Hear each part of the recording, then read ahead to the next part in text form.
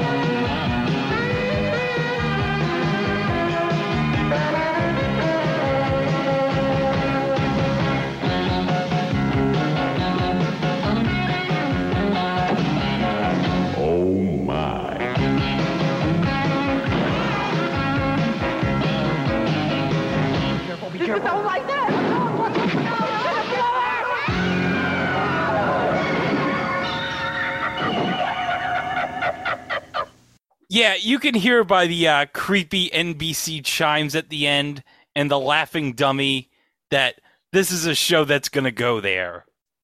Yeah, and for all intents and purposes, it goes there.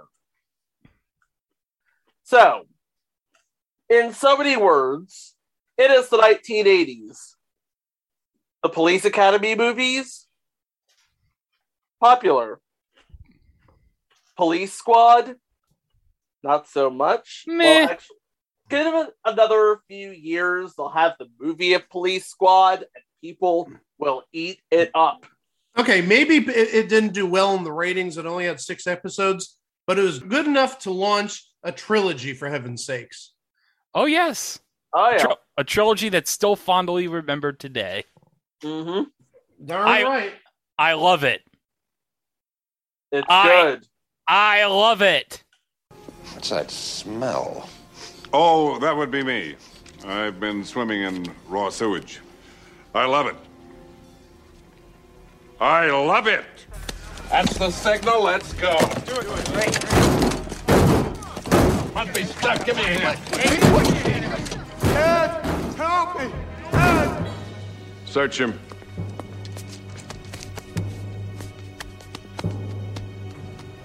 I love it. The Naked Gun looks good. I love it. You love it. That's the signal. Oh, looks good. Looks good. Looks good. Looks good. Looks good. Oh, it looks good. Looks good. Oh, it looks good. Looks good. Oh, it looks good. Looks good. Oh, it looks good. Looks good. And, you know, another thing that was popular in the 80s, the works of one Stephen J. Cannell. God, where do we even start with this guy? He was legendary in television. He had the A-Team. The A-Team. We're talking about The Greatest American Hero. Yeah. We're talking about... Hardcastle and McCormick. Riptide, our favorite. Hunter. Oh, yeah. Wise Guy, 21 Jump Street. The Commish. Stephen J. Cannell was also responsible for Silk Stockings. Oh, yeah. Yeah, but okay. Show of hands. How many of you stayed up past curfew to watch Silk Stockings? Oh, I would stay after Monday Night Raw. I would stay up just to watch the intro to Silk Stockings. That was like my softcore porn back in the day. That's exactly what it is. I was going to say the exact same thing. That was early 90s softcore porn. Yes. Yeah. And of course, he did, let's say, Black Sheep Squadron, Baba Black Sheep, Beretta, Adam 12, he did that. He did a previous entry, actually. Are you ready for this? Yeah. I know where you're going. Okay. Caesar says stop. Caesar's Challenge. Caesar says stop. Yeah, many people think that that's Ahmad Rashad's greatest work. I'm sorry. Ahmad Rashad's greatest work was 2 weeks ago when he proposed to Felicia Rashad. Anyway. I thought his greatest work is right now with Tug of Words on GSN. I will die on my hill, Greg.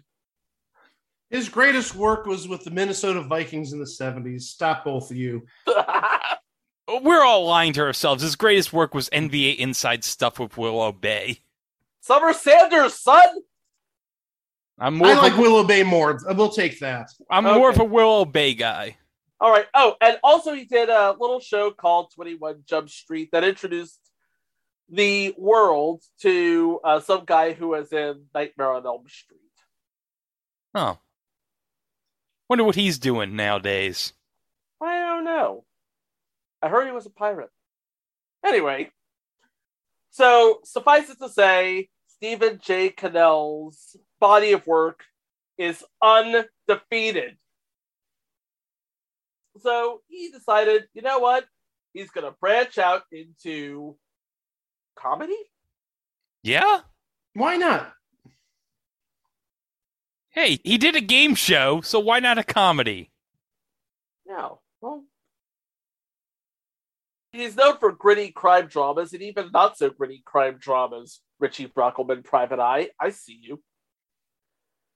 So he teamed up with longtime collaborator Frank Lupo, got his band of merry men, including one Joe Swirling Jr., and created The Last Precinct. So what is The Last Precinct about? Well, The Last Precinct's basically about a gang of police officers who are kind of like misfits in literally like the last precinct that anyone would ever want to go to. That would be Los Angeles 56. I did the research. So would you actually say that this may be like Brooklyn Nine-Nine, maybe 30 years early? Yeah, I was just about to say, it's like this is a pre-Brooklyn Nine-Nine, Brooklyn Nine-Nine. Okay. Yeah, and it had everything going for it. It had incredible talent. It had incredible writing. And it had a theme song that, if you ask me, is a bop. And it was written by the king and prince of the theme song bop, Mike Post and Pete Carpenter. Oh, yeah. That's awesome. And like I said, the NBC chimes and like that demonic version of it at the end is like so amazing. That surprisingly dark take on the chimes. Okay. So now the question becomes, and of course we'll get to the answer of said question, what went wrong? We'll find out in due course. But first, let's go over all the people who make up the Last Precinct. And like I said, these are all officers in the Los Angeles 56th, including, and I am not kidding when I say this, a sexy woman who used to be a man, a policeman from India who's extremely naive and dumb, a pair of olds that are nicknamed Butch and Sundance. Butch and Sundance! Can I take back my comparison to Brooklyn Nine-Nine? And wait, not yet. And a guy who is I want to say he's a method Elvis impersonator. Yes. Now you can take back your comparison, Mike. Okay, thank you. He's a method Elvis impersonator, and you know what his nickname is? His nickname is King. You know what? I'm beginning to see why this TV show didn't work. Just saying. So now the question is, who did they get to star in this seeming pile of hour-long sitcom? Well, I'll tell you.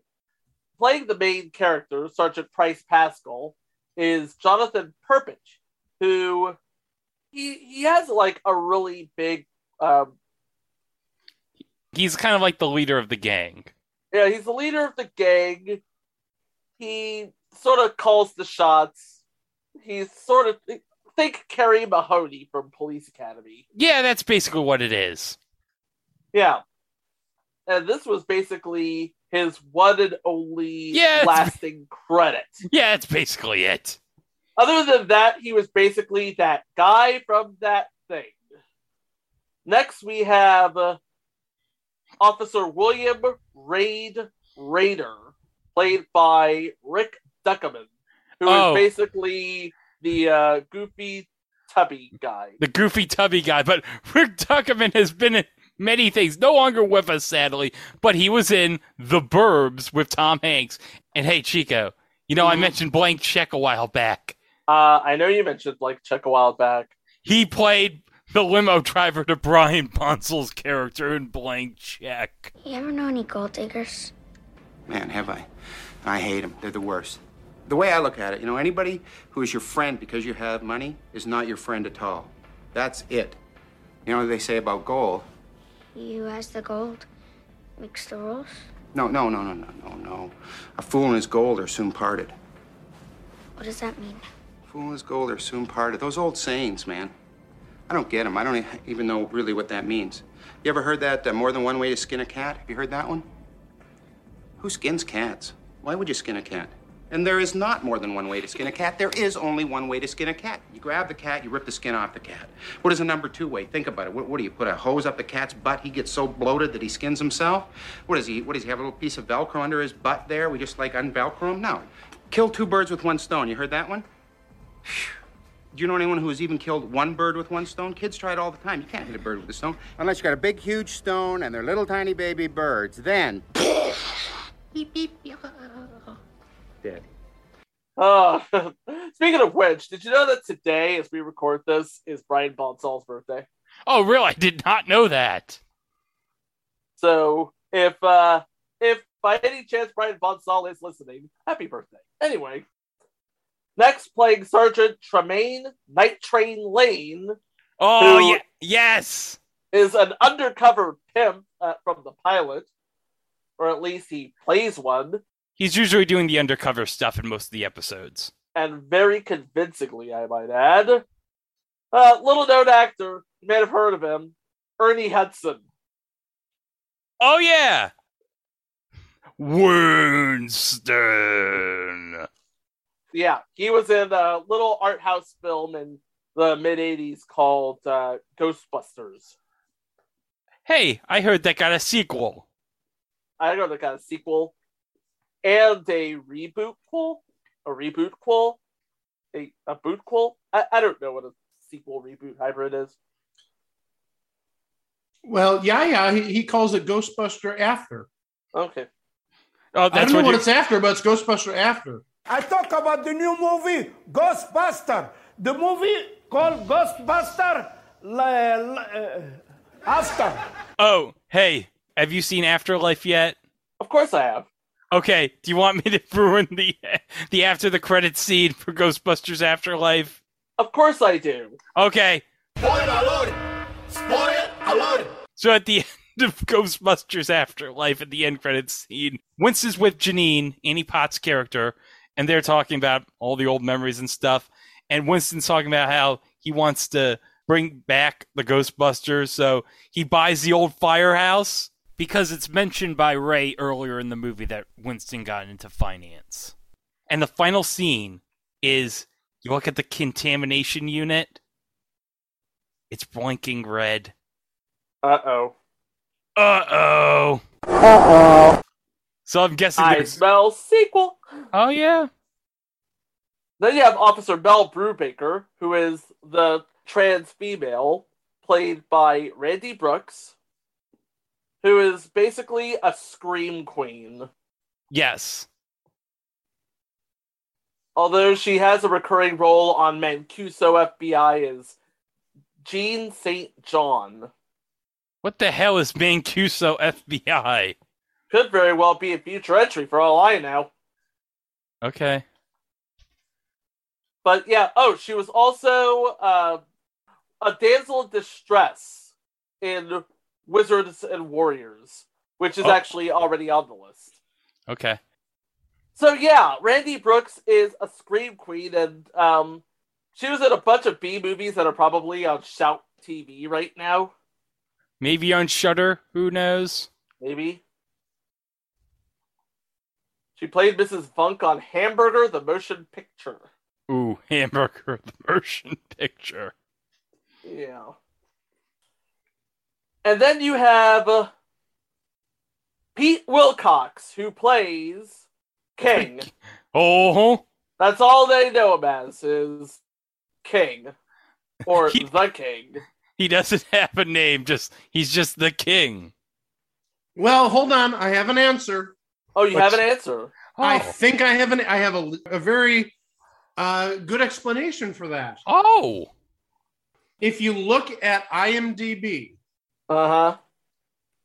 I'm just going to go through this really fast. Just a couple of his credits and notice some sort of... I see a variation on a theme here, Mike. Is this going to be a Mr. Whipple drunk thing again? No, well, kind of, sort of, but not drunk, no. All right. On 18 Wheels of Justice, future entry. Yes! Future entry. He plays a character called Elvis. On Pacific Blue, he played a character called Preacher Elvis. Oh! On ER in 1998, he played a character called Over the Hill Elvis. On Renegade, he played the King.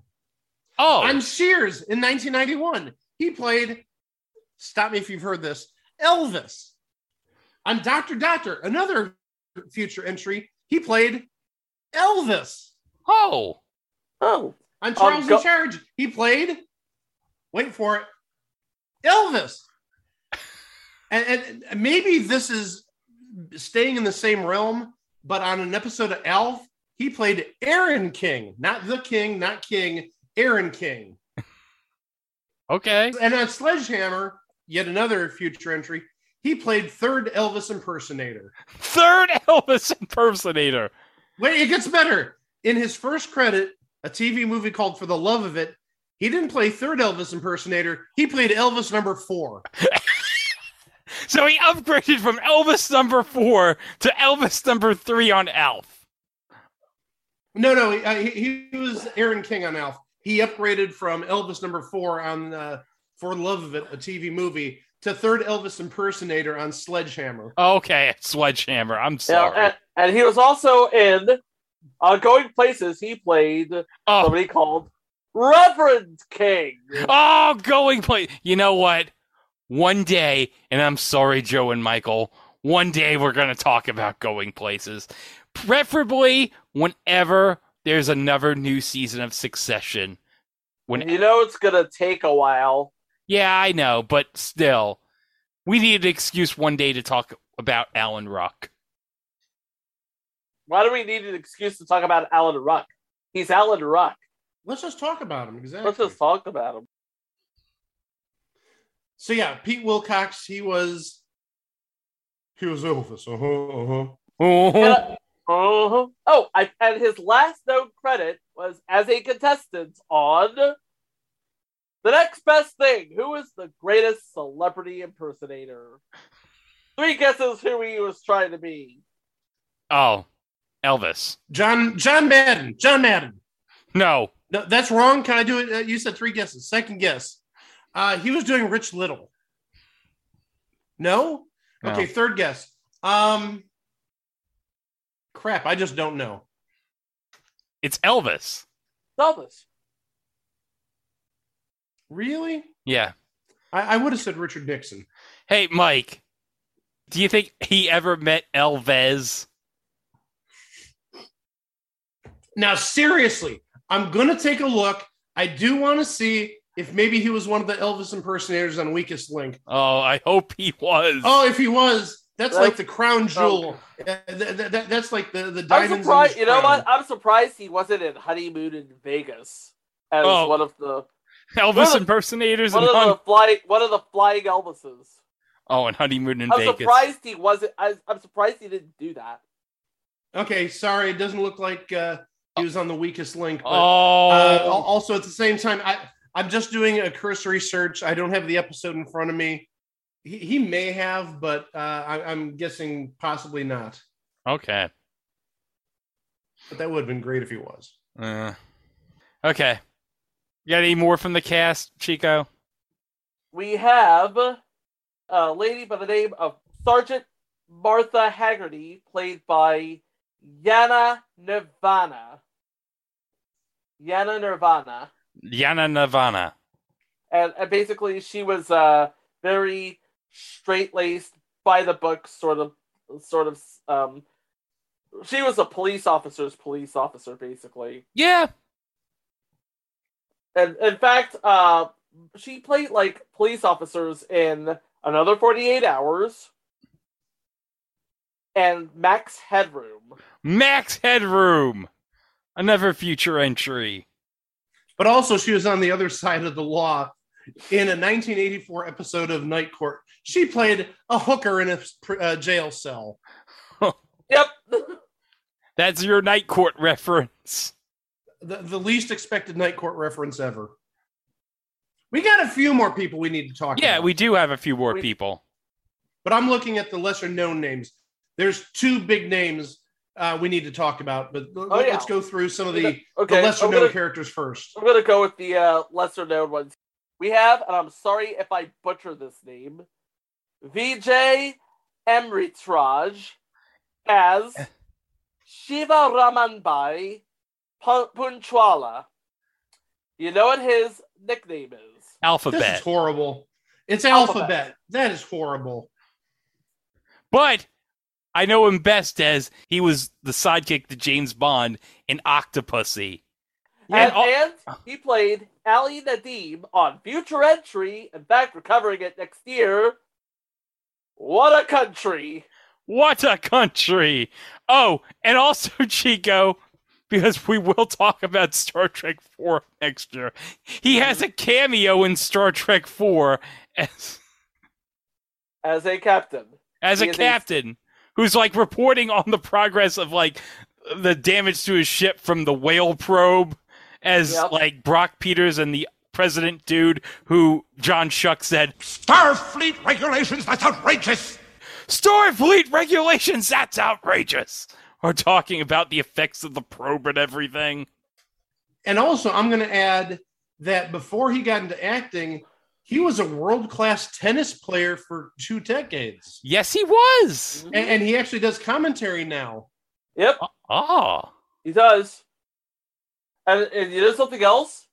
He was on a week of Countdown in 1999. The UK Countdown? The UK Countdown. He was in Dictionary Corner with Susie. Oh, wow. Who wouldn't want to be in Dictionary Corner with Susie Dent? Good night, everybody. There you go.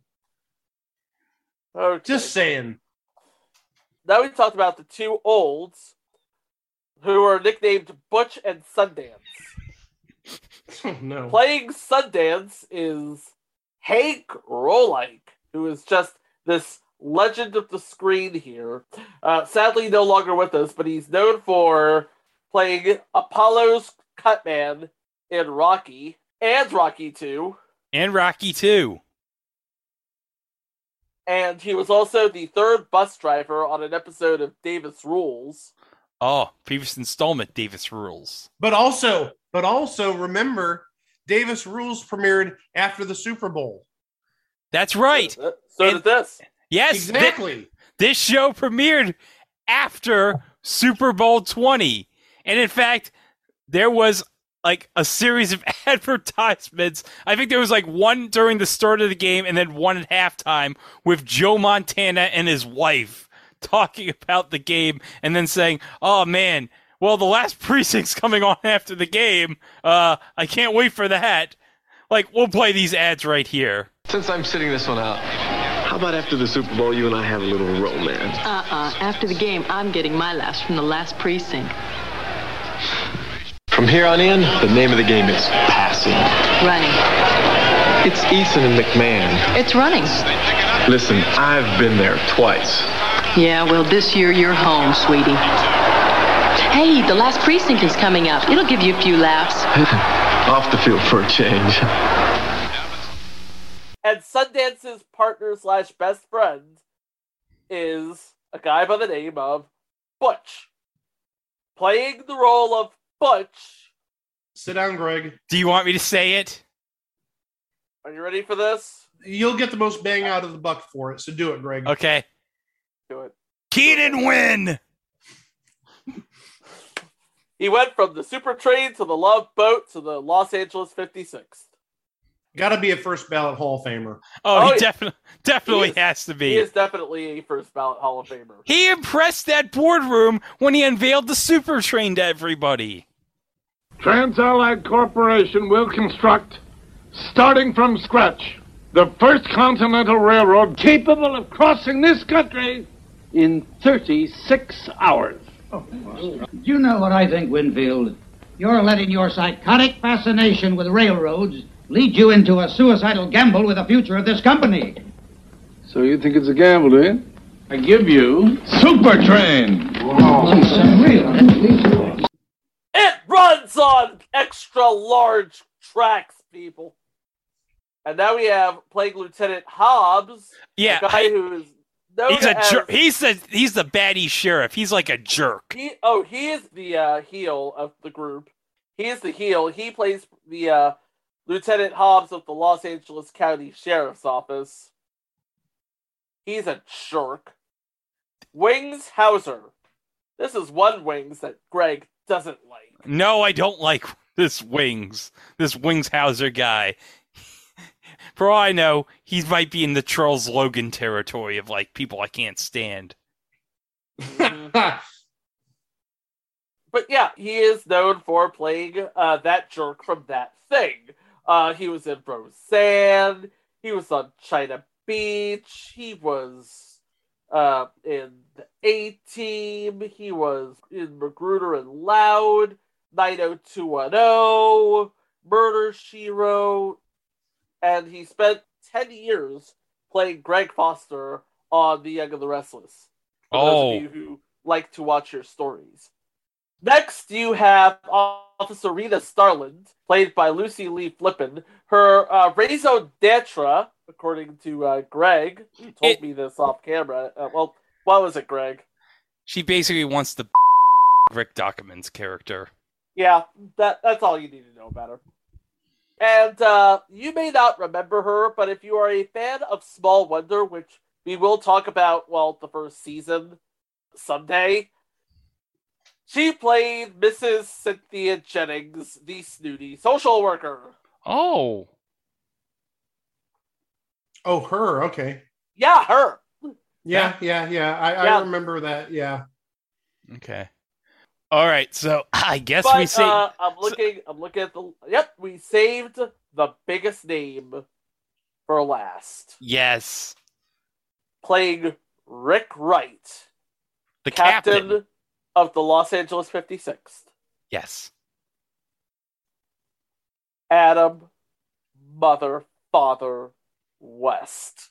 And if you don't know who Adam West is... Yeah, we know. Stop. Greg, say it. Say what you're just going to say.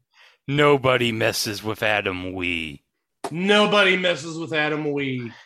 My name isn't Adam Wee. Or is it? Who am I? What number did you dial? Don't ever call here again. I guess I told him, nobody messes with Adam Wee.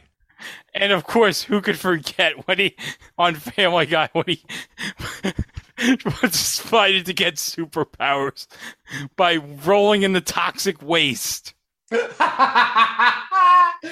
Oh my gosh. Yeah. Mayor Everything West with him is great. Mayor West, you have lymphoma. What the hell were you doing? I was trying to get superpowers. Well, that's just silly. Silly, yes.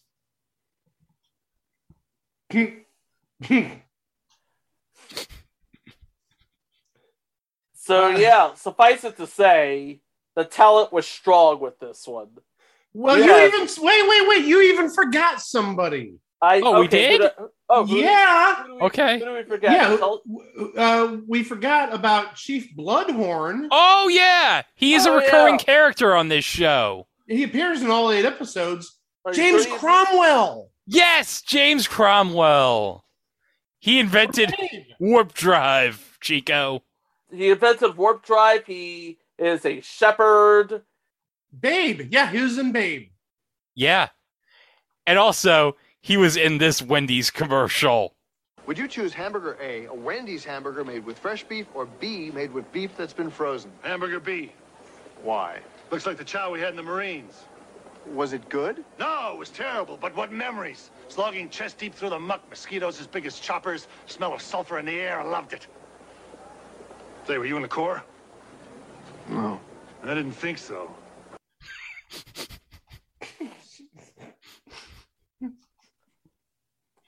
Suffice it to say, a man of many talents. Yes. The versatile James Cromwell.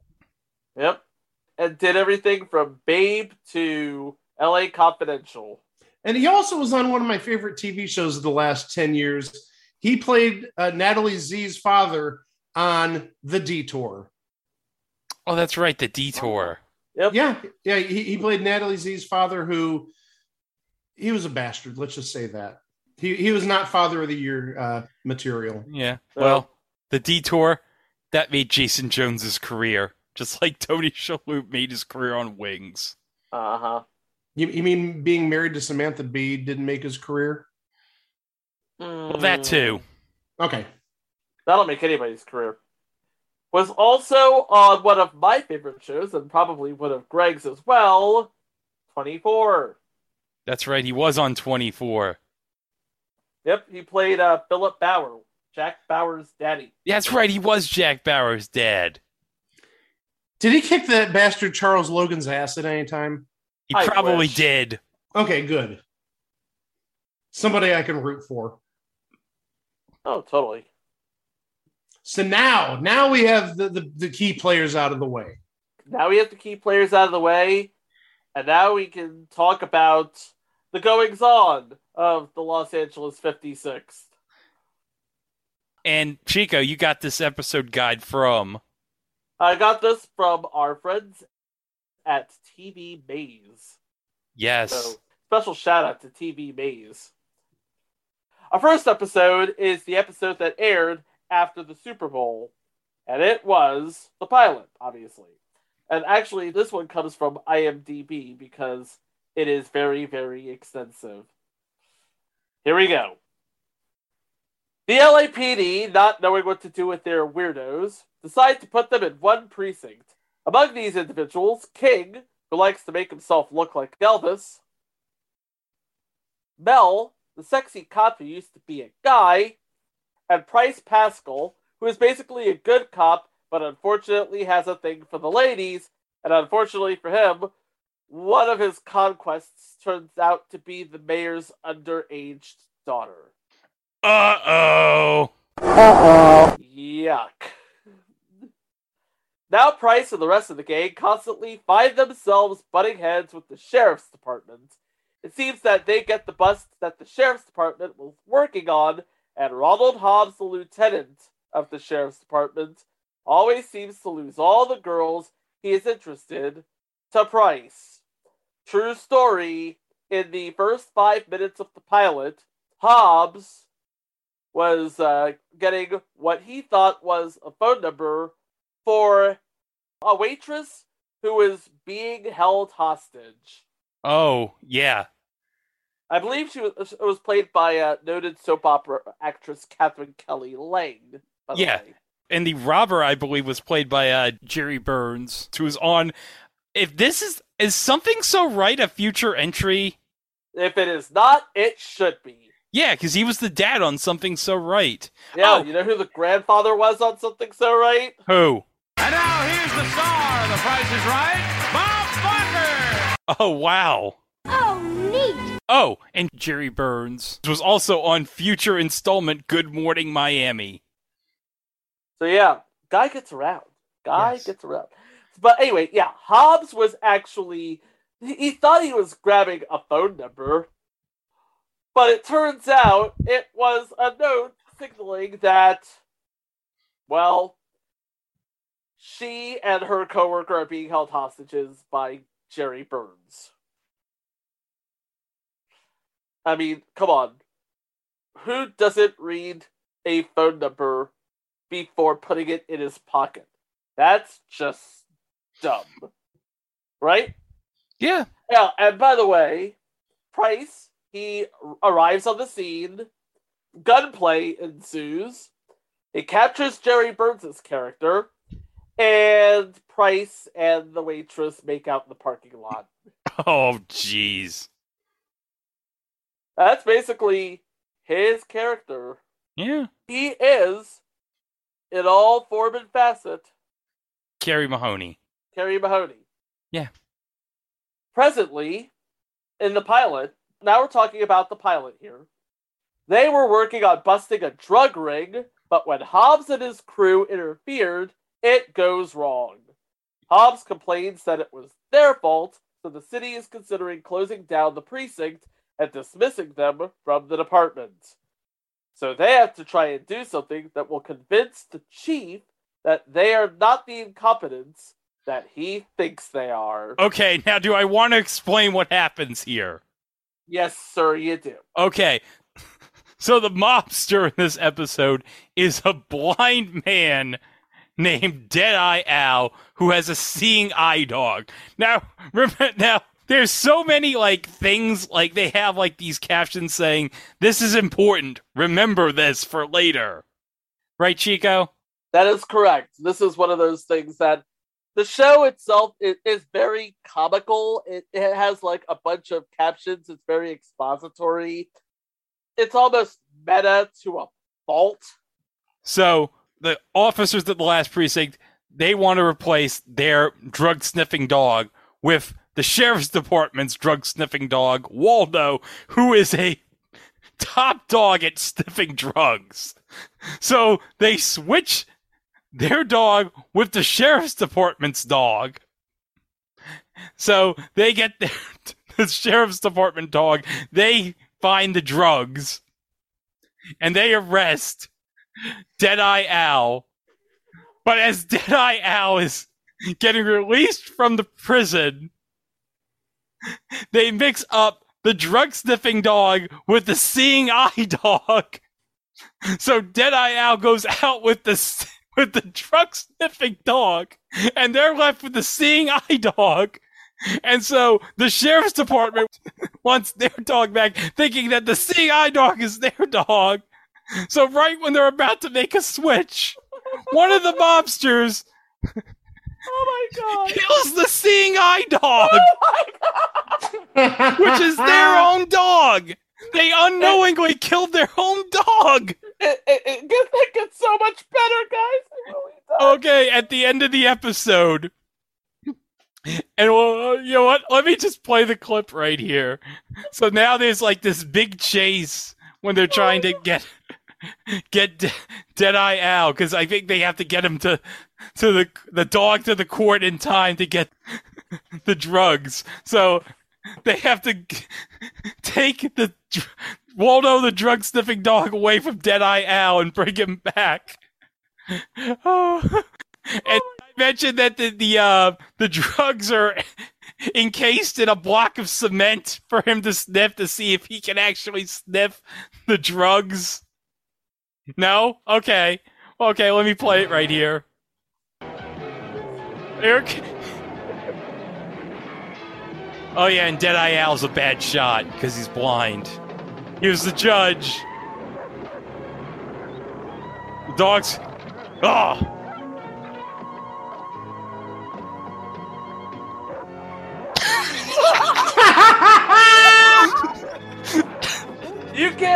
this. But there's a speech bubble with an evidence box. The dog is barking at the evidence box, and the speech bubble says, "Dope, dope." And the judge puts the gavel down, and the dog's speech bubble says, "I cannot do this with a straight I'll face." say it. I'll say it since you're dead. Case closed. Case closed. Oh my gosh.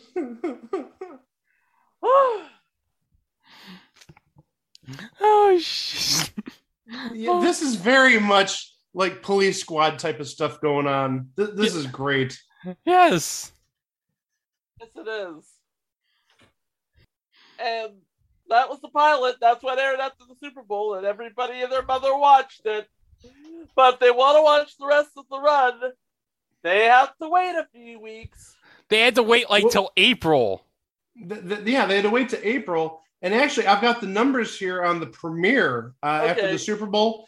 As you might expect, the ratings were really good. It started in the first half hour with a 26.4 rating, but into the second half hour had a 22.5 rating, beaten by a rerun of Murder, She Wrote. Wow. I'll say that again, beaten by a rerun of Murder, She Wrote. Wow. Yeah. So, needless to say, it wasn't as good as maybe NBC expected. No. Well, no.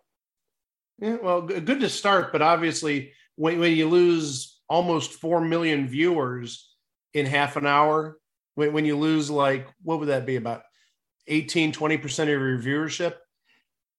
No bueno. Especially coming off the Super Bowl. Yeah. Especially coming off the Super Bowl, yeah. You were really hoping for that, but I guess nobody was ready for an hour-long sitcom. I guess not. Well, I think that's it. It's an hour-long sitcom. I don't know. But obviously, it was foreshadowing in some way because, again, this lasted 7 additional episodes. So maybe the writing was on the wall after the first half hour. Yeah. Maybe. I mean, when you lose that many people, that many viewers, and then the next episode isn't going to air for 3 months, people are going to forget about you. Unless it's unless it's a really great episode. Unless it's like Family Guy. First episode of Family Guy after the Super Bowl, absolutely genius. People had to wait, I think, a little while before the next episode, but they came back, and they're still coming back 22 years later, 23 years later almost. Well, there was a brief blip in like 2003. So yeah, it did go off the air in 2002, but then it got popular with the DVDs and the Adult Swim reruns and came back in 2005. But still, it had that popularity. It had that base from the first 3 seasons, and it carried over to the reruns where, hey, people like this show. People watch the show. We're going to reboot it. And believe it or not, that's 17 years ago this May that it re-debuted. It recommenced. Yep. So I just think that possibly, again, due to the low ratings in the first episode, but also just that gap, waiting until April to air the next episode, I think that really killed his chances right off the bat. Of course, I'm looking at the... I hope you took notes on this episode, Greg, because I'm looking at the synopsis, and yeah, you have situations like these, and it doesn't help your case either. Episode 2, The Gorillagram. The Gorillagram, as Mike Francesa would say. Sergeant Pascal orders raid undercover in an ape suit to find out who smuggled a large diamond into the country in a gorilla's body. Yes. Oh, and did I mention the gorilla has a thing for Mel? Because, of course, he does. That's gotta be very progressive for 1986. A gorilla in love with a transgendered police officer. Episode 3, Mr. Cool. When a witness chokes to death before testifying against his former boss, the squad tries to arrange for the corpse to be killed by the boss to keep the case alive, giving a new meaning to the term cold case. Oh, yeah, because... Okay, now I think I've showed you like some of the clips from this episode, like the stuff with the pizza. I'm looking at one of the clips of the episode right now in your Zoom background there, Greg. Yeah, so in the episode, the witness, he wanted like this, he wanted a pizza. But the pizza like gets like, there's some shenanigans with the chase with the pizza, and the pizza's on the ground. And there's like I think if you look at the archives, I think I said, I posted it on my Instagram. There's a run over pizza. The pizza actually gets run over.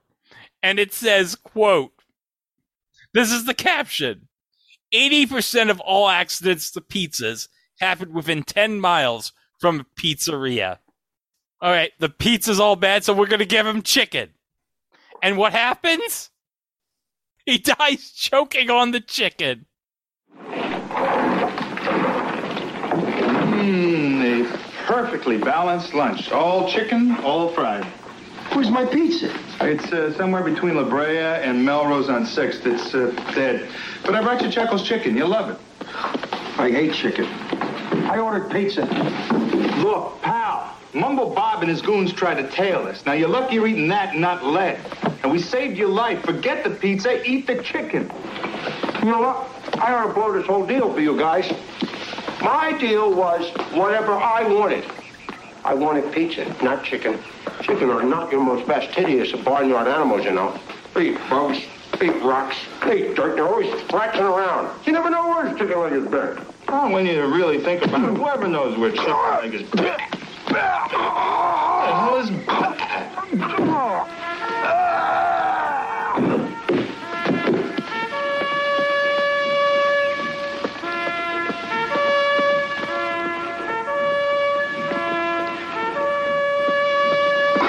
Oh, no. Mel. Spanish Johnny Maldonado just missed his last call from the governor. You mean he's dead? Oh, no, that can't be misinterpreted. He died choking on the chicken. Good night, everybody. And so now they gotta stage an actual. It's like, I'm on a weekend at Bernie's this bit. They weekend at Bernie's the whole episode. They pull a weekend at Bernie's and they try to stage a fake death for him to cover up the fact they accidentally killed him. It's hilarious. It only gets better from here, folks. It only gets better from here. Episode 4. I want my mummy. To prevent the theft of a mummy, Price substitutes King for the mummy. Yeah, because there's also like this terrorist group that's trying to kidnap the mummy. And, and by the way, I should note one of the terrorists in this episode is played by a guy named Don Calfa. Speaking of Weekend at Bernie's, he's the guy that killed Bernie in Weekend at Bernie's. The first time or the second time? The first time. Okay. Quite a shack you got here. Well, it's home. It's... Ooh. Can I have a cigarette? Cigarette. Sure. Sure. Ow! Ooh, what was... Oh.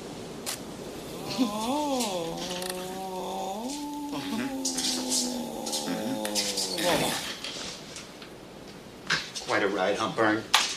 Yeah, they turned him into like a... in the second movie, didn't they like possess Bertie into like a live chicken or something and make him dance? Something like that, yeah. But yeah, terrorists out to steal an Egyptian money get a king in disguise. They were looking for a king, they got a king of a different kind. Yeah, King is actually in the... King actually goes into the mummy thing. And he's stuck inside the mummy. In the mummy tomb. The sarcophagus. The sarcophagus of the mummy. Episode 5. Never Cross a Vampire. Sounds like a funny version of Kolchak the Night Stalker. But anyway, a blood bank theft is followed by the kidnapping of a woman with the same blood type as that which was stolen. Playing the role of the vampire is Richard Lynch, who is a perennial that guy from That Thing. But Chico, you know who's in this episode? Who is in this episode? Ernie Sabella. So you know what that means. When he was a young warthog. When I was a young warthog. That's basically required at this point when we mention Ernie Sabella. Yes. Well, also, we have to mention It's Your Move. That is true. Episode 6. A Ghost of a Chance. And Greg, you like this. This was one of your favorites one. Oh, yeah. Because in this episode, okay, so Night Train's going undercover for this this magician sort of guy. And who's like a criminal. But, like, the magician guy, he dies. And for some reason, the magician guy, in his will, gives Night Train his house. In his will. Like, okay. In his will. It's like the mobster, who is a magician, he dies and bequeaths Night Train the house. Now, the search of this house for his diary, it's complicated by the butler, the maid, and the ghost story. Dead magician, gangster, had a diary, and for some reason, a butler and his staff is getting in the way. Yeah. Episode 7. Oh, this is another good episode. This is another one of your favorites. Toehold. Toehold. Captain Wright goes undercover as a wrestler to investigate why a one-time hood is producing a wrestling show to benefit a police retirement unit. Yeah, so this is the return of Deadeye Al from the pilot. So he's trying to pretend like now he's like this changed man. He's running a completely legitimate operation. He's running, and you know what says I'm running a completely legitimate operation? Promoting wrestling events. That totally screams legitimate. Just ask Herb Abrams. Hey, Greg. What? Talking about quote-unquote legitimate wrestling shows. Yeah. Well, we're going to be talking about one next year when we talk about the gang wrestles for the troops. Oh, yes. Oh, yeah. Oh, but I should mention, do you know who Adam West faces in the big wrestling match in this episode? Who does Adam West face in the big wrestling match at the end of this episode? We talked about him in a previous episode, back in Double Dare 85. Professor Toru Tanaka. What? Yes. Yes, that Professor Toru Tanaka, who you probably remember from Three Ninjas. I do. I'm not gonna lie. I do remember him from Three Ninjas. Yes. Professor Toru Tanaka was in Three Ninjas. And he wrestled Adam West in this. I bet you know what I think Dave Meltzer probably would have reviewed Adam West and Professor Toru Tanaka as? He probably would have said in the Wrestling Observer in 1986, match sucked, work rate was terrible, didn't happen in Budokan Hall, -2 stars. Dude, all I can say is, that has to be the wildest heel turn ever. Oh, and the best thing is at the end of the episode, Okay, there's like this. Everyone's in the ring because they're all everybody. There's like a Donnybrook in the ring. Everyone in the crowd. It's all wild and stuff. And oh, by the way, I should note, Deadeye Al's big plan is he's trying to like have a bomb, like because the arena is right next to a bank. So he's trying to like set off a bomb to open like the bank vault or something. Yeah. So he had. So, like, all this chaos is going on in the ring. It's like, and then all of a sudden, like, he's in the ring as the bomb's about to go off. And and then because, you see, he's blind. He can't see anything. All he can hear is the cheers. And he's like, oh my God, they like me. He's like, they like me. They really like me. And then.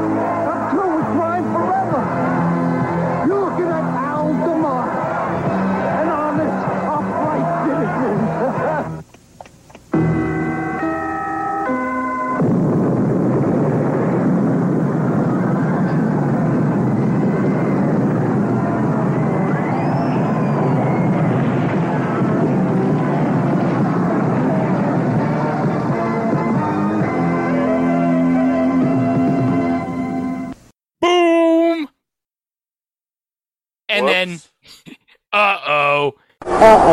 he goes to jail. Yep. He was so touched by everyone cheering for him, like, oh, I'm finally going to be a legitimate business. I finally found my calling. Oh, I don't need to be in this crime life anymore. Dong, dong, dong. Boom. You go to jail. No. Sorry, Deadeye Al. And finally, episode 8, which aired the first weekend of the summer, the first weekend after Memorial Day, the first week after the 85-86 season ended. Three Ring Circus. Three Ring Circus. An elderly detective comes out of retirement to pursue two elderly bank robbers. Members of a Russian circus decide to defect, and Alphabet dons drag to bust a brothel, in which precinct funds were unwittingly invested. Oh. But okay, Chico, playing a guest star in this episode. Now, she's not listed in IMDb, but when I saw her in this episode, I was like, oh yes, I know who this is. Is Frances Bay. And, do you know, Frances Bay, Chico, was Happy Gilmore's grandmother in Happy Gilmore. Oh, she's a dear. And you know what she also was in? She was in the classic episode of Seinfeld, the Marble Rye episode, where Jerry steals the marble rye from her. Hey, that episode gave us the Brooklyn Marble Rye. I can't even. Yes. Oh, that's cool. That's great. Yeah. That's inspired by that Seinfeld episode because they do it every year on Seinfeld. 53? 53. I'd like a marble rye, no plastic, in a bag. Ah, you're lucky it's our last one. Wait a second, that's your last marble rye? That's right. There's none left? That's what I said. Number 54. Excuse me. I know this is going to sound crazy, but I have to have that ride. So it's a long story, but a person's whole future may depend on it. Well, I'm sorry, but you should have got here earlier. Yes, well, be that as it may, if you could just find it within yourself to give it up, I would... You're not getting this right. All right. All right. I'll tell you what I'm going to do. I will give you double what you paid for it. You're in my way. All right, look, I'll tell you what. I'll give you $50. Now be reasonable. You cannot turn down $50 for a $6 rye. No. Watch me. Give me that, all right. Stop it. I want that ride, lady. Help! Someone help! Shut up, you old pig.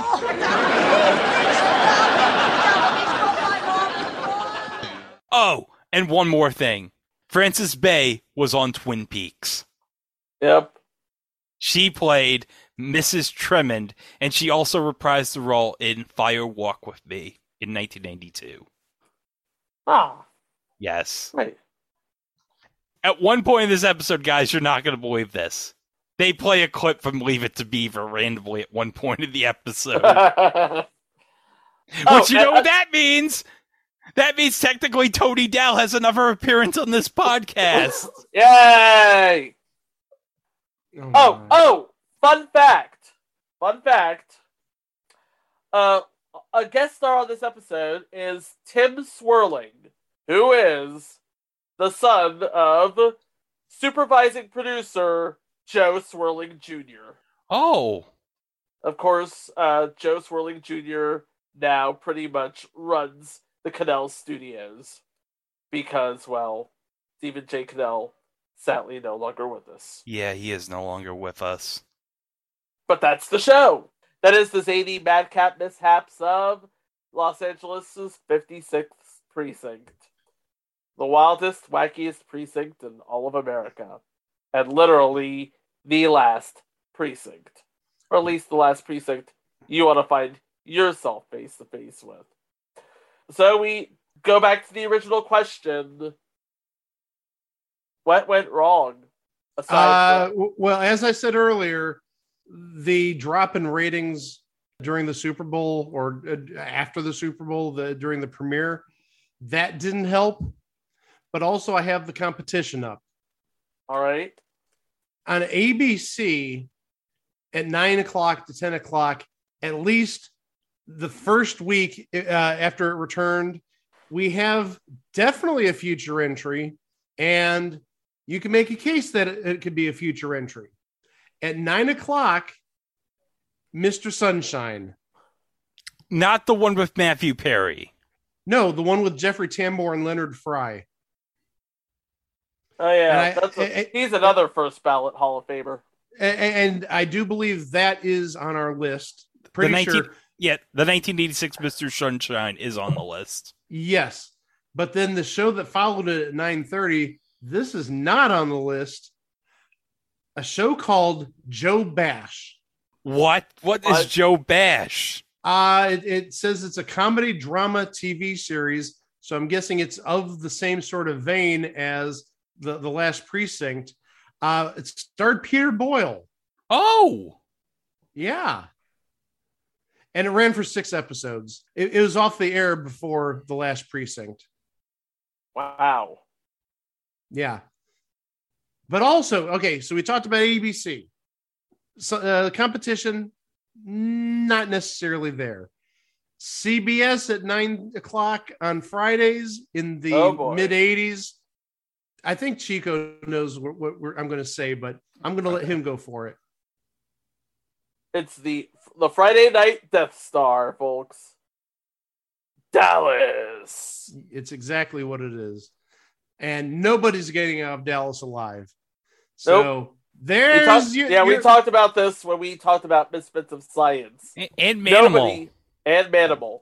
Nobody faces off against Dallas and survives. Well, there's another victim right there. It went up against Dallas and... Yep, that's it.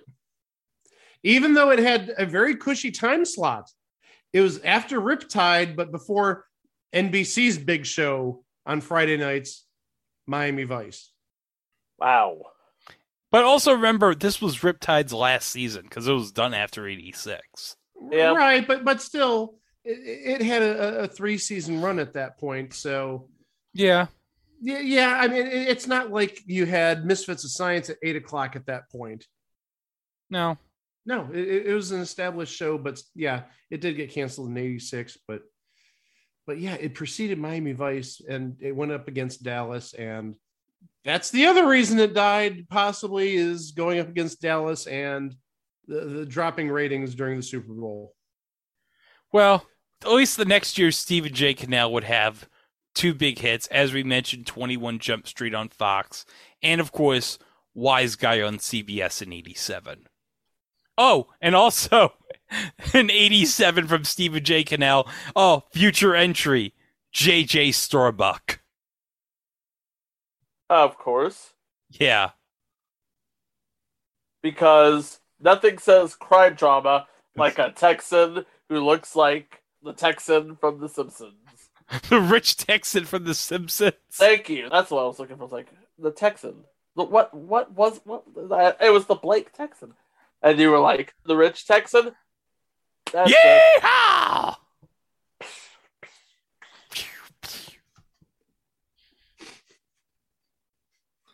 Was that your impersonation of the Texan on The Simpsons, Greg? Yeah, it was my impression. Yeehaw!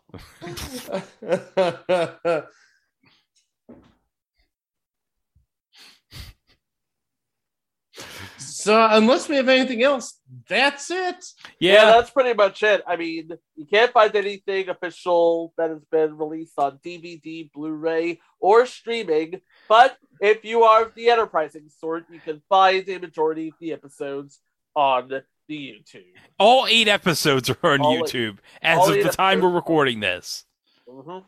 So, watch them to your heart's content, and you'll probably die like me at the end of the pilot. Basically. That was a great ending to the pilot. It was. Too bad 18 to 20% less viewers saw it than in the beginning of the show. If they stuck around and saw that part, I guarantee you The Last Precinct would have a 6-season run.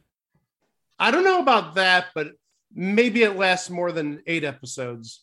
Yeah. Maybe. Well, maybe. Possibly. Hey, guys, we're not done because guess what we're going to do?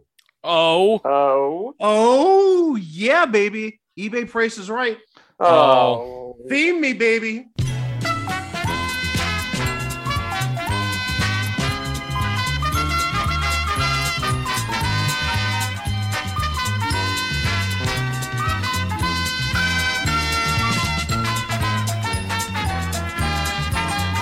All right, guys. What I have is a collection of 16 promotional 35 millimeter slides from The Last Precinct. I'll say that again because you guys are just in total awe. 16 slides from The Last Precinct. 16 35 millimeter slides. 16 35 millimeter slides from The Last Precinct. 16 35 yeah, millimeter not 35 16 millimeter slides. No, that's what I was just gonna say. Not 35 16 millimeter slides, 16 35 millimeter slides, and they range all sorts of stuff. There's Adam West pictures. There's pictures of the cast, like what you guys saw on Wikipedia, I assume. There's a couple of versions of that. It's a whole variety of stuff from The Last Precinct. Okay. All right. Okay. I'm going to start with Chico. We'll do dollars and cents. This is a buy it now, but also I'm going to give you a caveat. The price that I'm going to look for is after an automatic 10% savings. Okay, so we're playing Klaus's bargain bar, basically. Well, no. What you're going to do, there is a price, but eBay touts save 10% for whatever reason. I want that 10%. Because apparently it's Cyber Monday still. Whatever. But the thing is, I want the sale price with the 10% taken off. So if, for instance, you want to say $25 and it's actually we'll do 10% less than that, say $22.50. So keep that in mind. So it might be a little lower than you expect. All right. I'm going to go $12.99. $12.99. Greg. $13.50. You sure? Yeah, it was such a nice charitable person you are there, Greg. The actual price, the buy it now price before the 10% discount was $125. Ah! So with 10% off, it's $112.50. Wow. What? Yeah. Well, the thing is, taking a look at eBay, at least as of right now, there's no other auctions with slides. There's a number of auctions with photos, but there's no 35 millimeter slides. So maybe that has something to do with it, rarity and stuff like that. But yeah, $112.50 will get you these 16 slides. Okay, I don't have that much money right now. Well, I have that much money, but I'm not going to pay for slides. What else am I going to do with slides? Well, I've got a slide converter. You put the slides in the converter and then run it through the program, and it converts slides into JPEGs. So I could use them, but I'm not paying $112.50 because I haven't done my Christmas shopping yet. Yeah, well, neither have I. I'd get that Second Chance 1987 cast slide before that. The one with Keil Martin and Matthew Perry back to back. Yeah, of course you would, and you'd make it into a photo, and you'd probably blow it up to probably like 16 by 20 size and hang it in your bedroom. I would. I'd hang it right next to the photo of Simon McCorkindale with his falcon.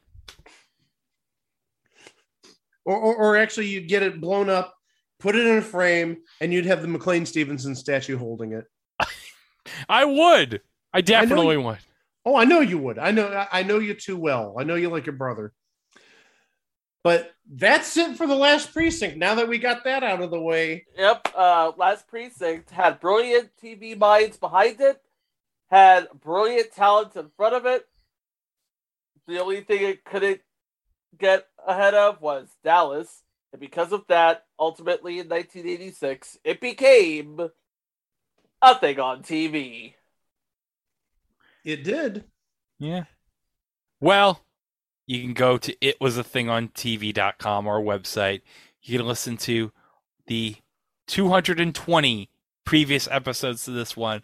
And also on our website, we got all our live shows, our director's cuts, our remasters of our early episodes. And also, this coming Wednesday, Chico, into the Spidey movieverse, we discuss Venom. Oh, yeah. A loser who teams up with another loser to fight crime and kind of sort of get in a ruckus. Yeah. But hey, it's all fun. It's like, you wouldn't think that a Venom origin story without Spider-Man would work, but it did. It did.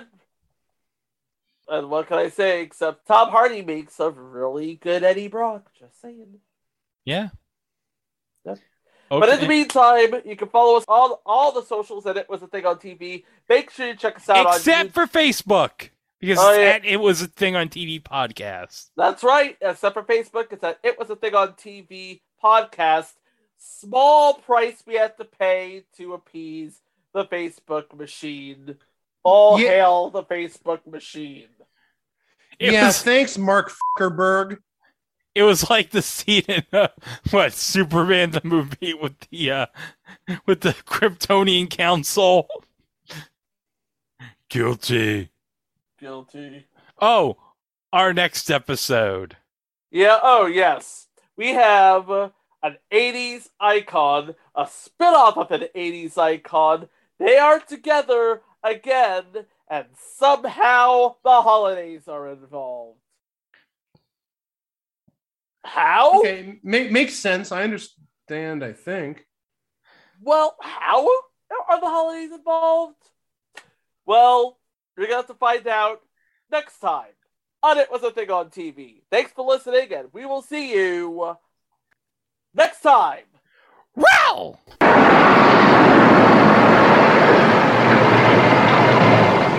See you next week. Same bat time, same bat station.